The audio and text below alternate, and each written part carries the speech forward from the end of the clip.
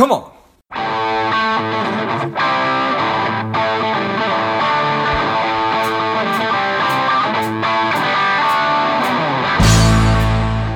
Welcome to Money Savage, a savage approach to personal finance. This is George Grombacher, and the time is right. Welcome to today's guest, the strong and powerful Peter Dunn, better known as Pete the Planner. Pete, are you ready to do this? I am. I'm intimidated by being with the Money Savage. So thanks for having me, George.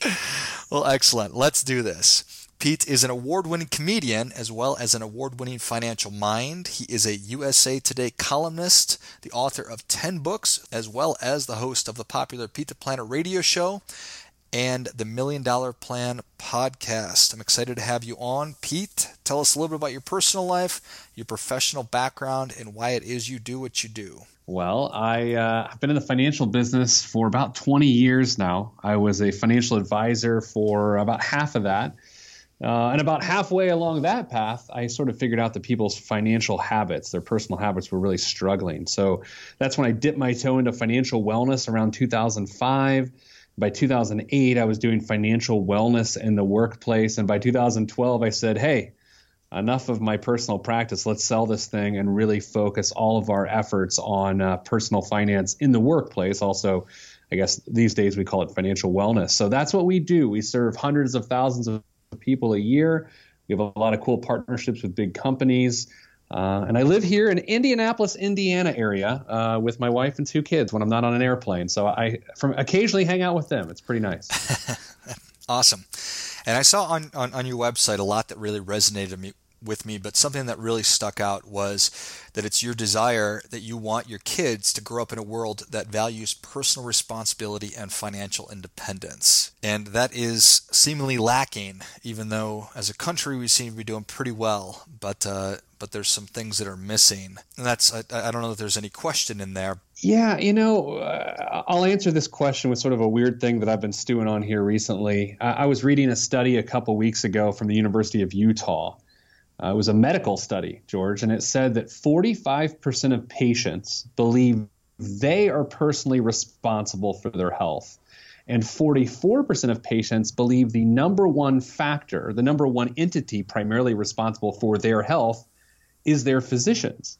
So, George, if you're like me, the first time you hear that, you're thinking, well, that's certainly the death of personal responsibility, right? 44% of people think that their own health is someone else's main priority. And when I think about our personal finances, it's not too different. Years ago, decades ago, our financial success really wasn't our own responsibility. And that sounds weird, but it's true. With the pension system, with Social Security, back in the 1970s, people retired successfully all the time and did nothing because of it, right? They didn't cause their successful retirement. My grandfather's my favorite person that's ever walked this earth. And he didn't do anything up to work for 30 years to retire successfully. That's not to suggest, by the way, George, that showing up for work for 30 years is nothing. But in relation to this conversation, it's nothing. Today, the only way people successfully retire is because they have taken personal responsibility for their retirement. Pensions have gone away for the most part. Social Security was never meant to be anything other than a safety net. So what keeps me up at night in this whole situation is that the game has changed. And I'm not sure people figured that out when it started to happen in the 1980s. And a lot of people are under the idea or under the understanding that something's going to swoop in and save them at retirement, because that's just not the case. And the evidence doesn't point to that. I definitely agree. It is everything you said really resonates with me. And there is some, I don't know if it's new skills. It's probably a combination of new skills, but new habits, which are really essential if people are going to change their behaviors, because right now it's not really working very well. What would you say is an area that if people made an improvement in would give them the greatest return? Well, this is a pretty deep answer, and it's probably way deeper than we can cover in the time we have together. So that's always a good answer, right? I think we lack self-control.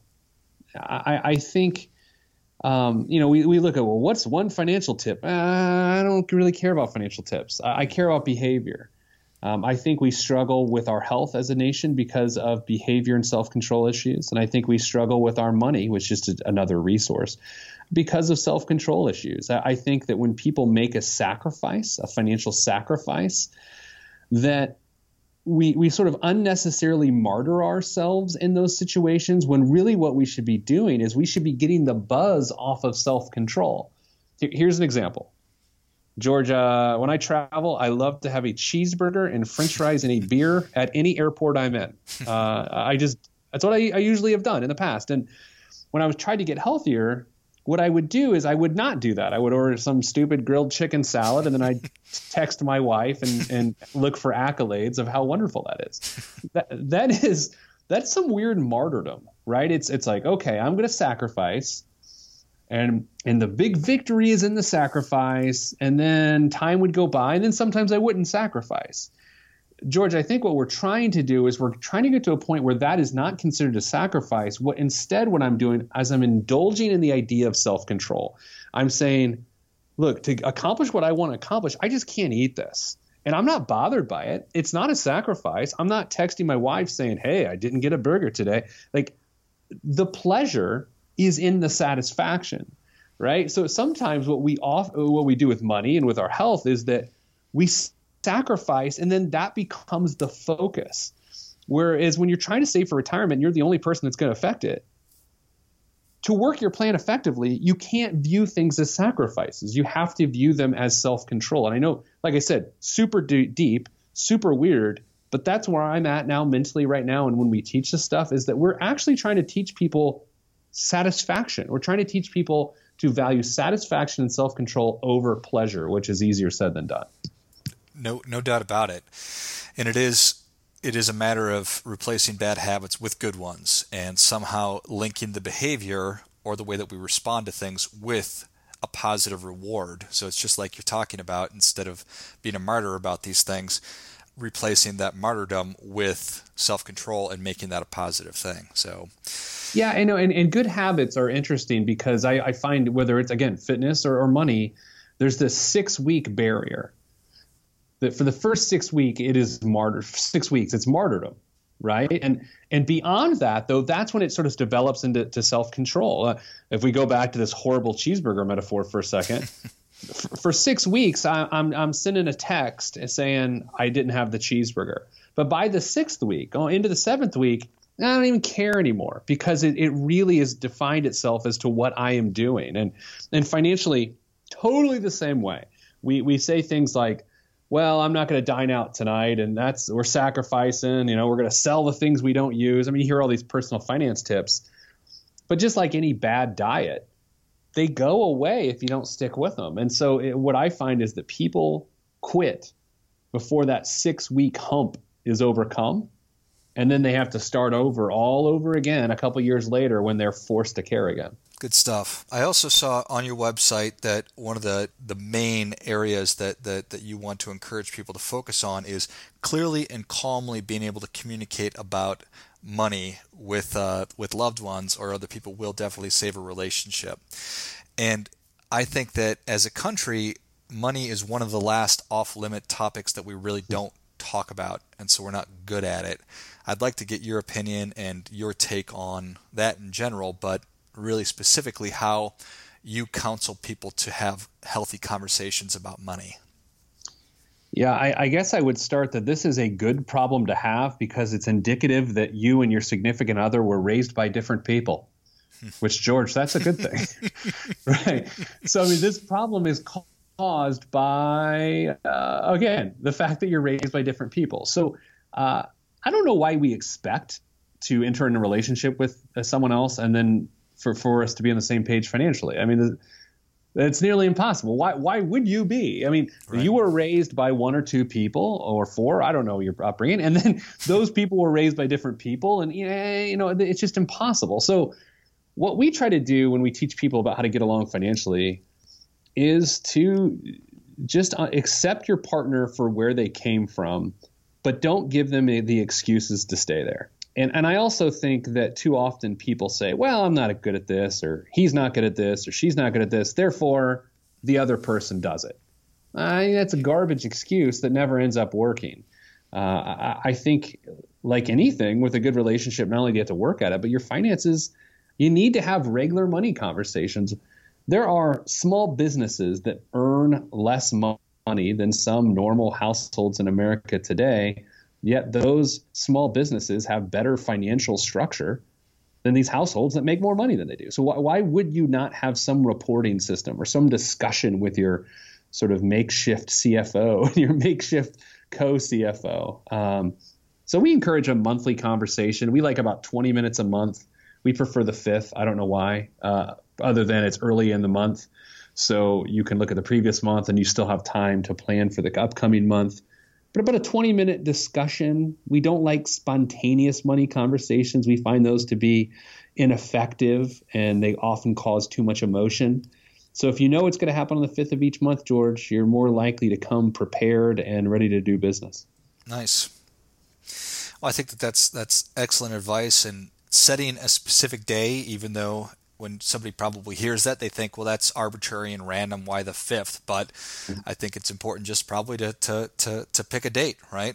So yeah. I mean, it is arbitrary and random, but it's better than sometime in the first week or within the first 2 weeks, because then that gets away from you and then you lose control. Excellent. So I also was going through some of the great stuff on your website, and I saw that you had a watershed moment, for lack of a better term, a couple of years back, where you weren't really ever talking about helping people become millionaires, but then something changed, and now that is something that you are focused on.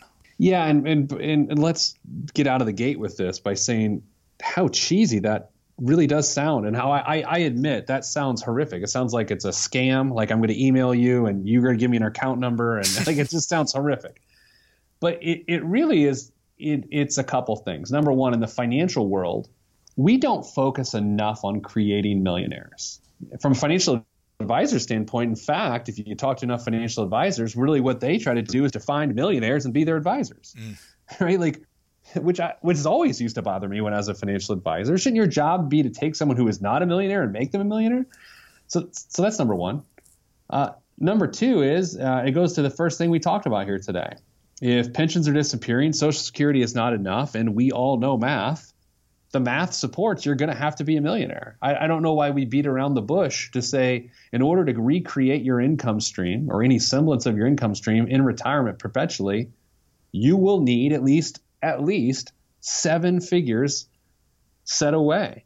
That wasn't always the case, but it's definitely the case going forward for anyone in their 20s, 30s, and 40s. You have to be a millionaire. Inflation alone makes that reality.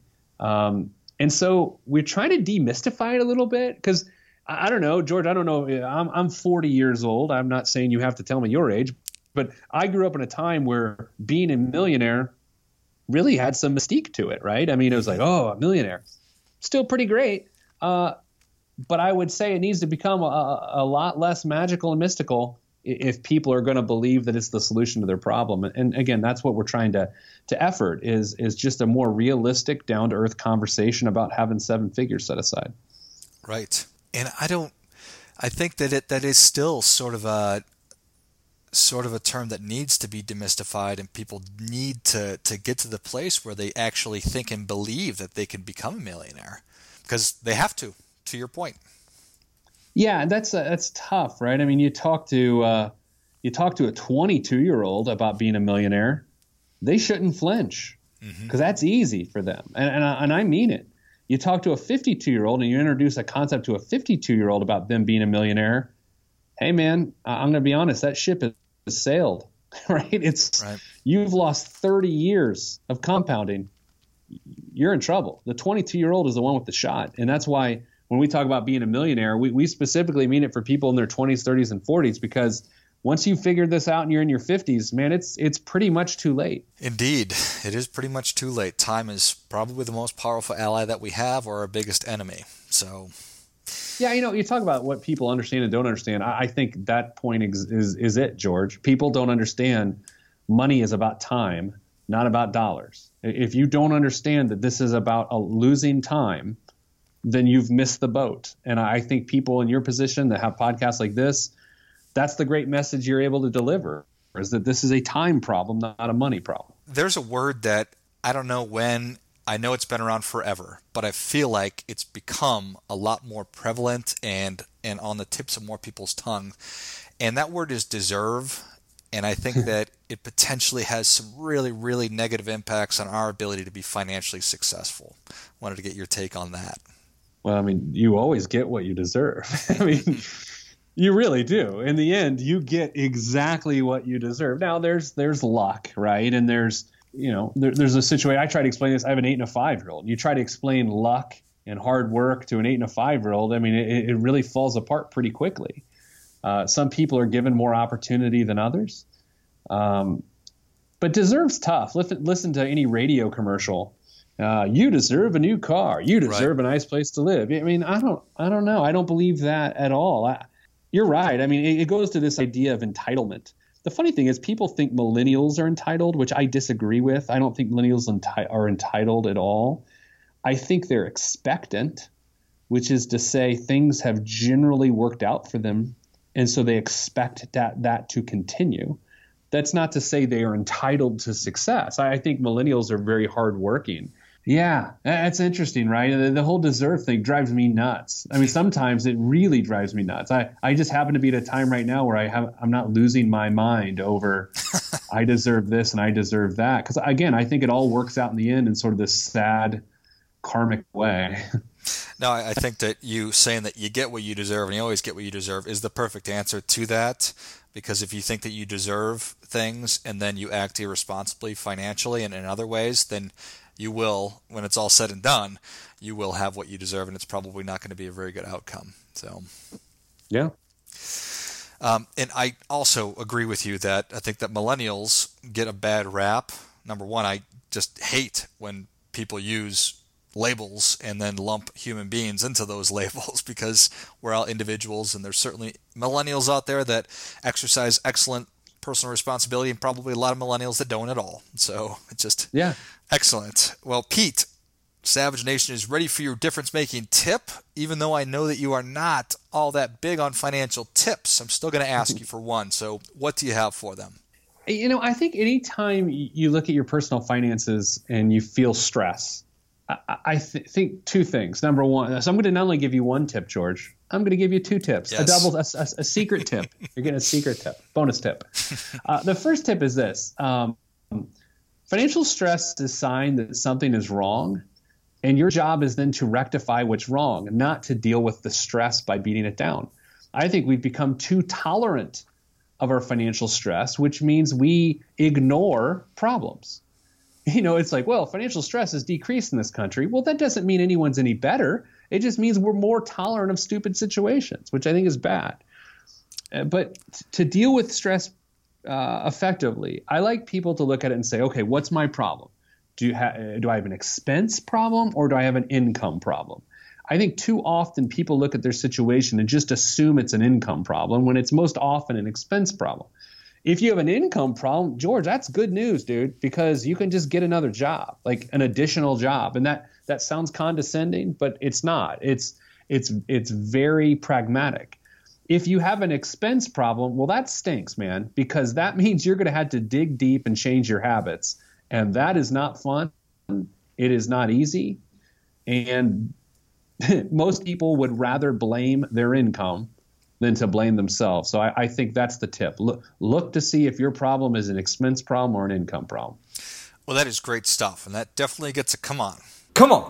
So yeah, nice. Thank you for that, sir. And I definitely agree. I think people focus so much on the money coming in the front door, and they don't pay close enough attention to what's going out the back door. So Pete, thank you for coming on. Where can Savage Nation learn more about you? Yeah, George, PeteThePlanner.com is a good place to go. And, we have a podcast called The Pete the Planner Show, and you can find it on iTunes. We're probably right behind George's in the rankings, so right behind yours. Yes, indeed. Well, I can definitely vouch for all of Pete's material. The stuff on his website is excellent. His podcast is excellent, so definitely encourage everyone to check it out. And Savage Nation, if you've enjoyed this as much as I did, also show Pete some appreciation and share today's show with somebody who also appreciates good ideas. Thank you again, Pete. No, my pleasure, George. And until next time, keep fighting the good fight because we're all in this together. What's up, Savage Nation? Please support the show by subscribing, leave us a review, and definitely feel free to share us with somebody you think would like it. Come on.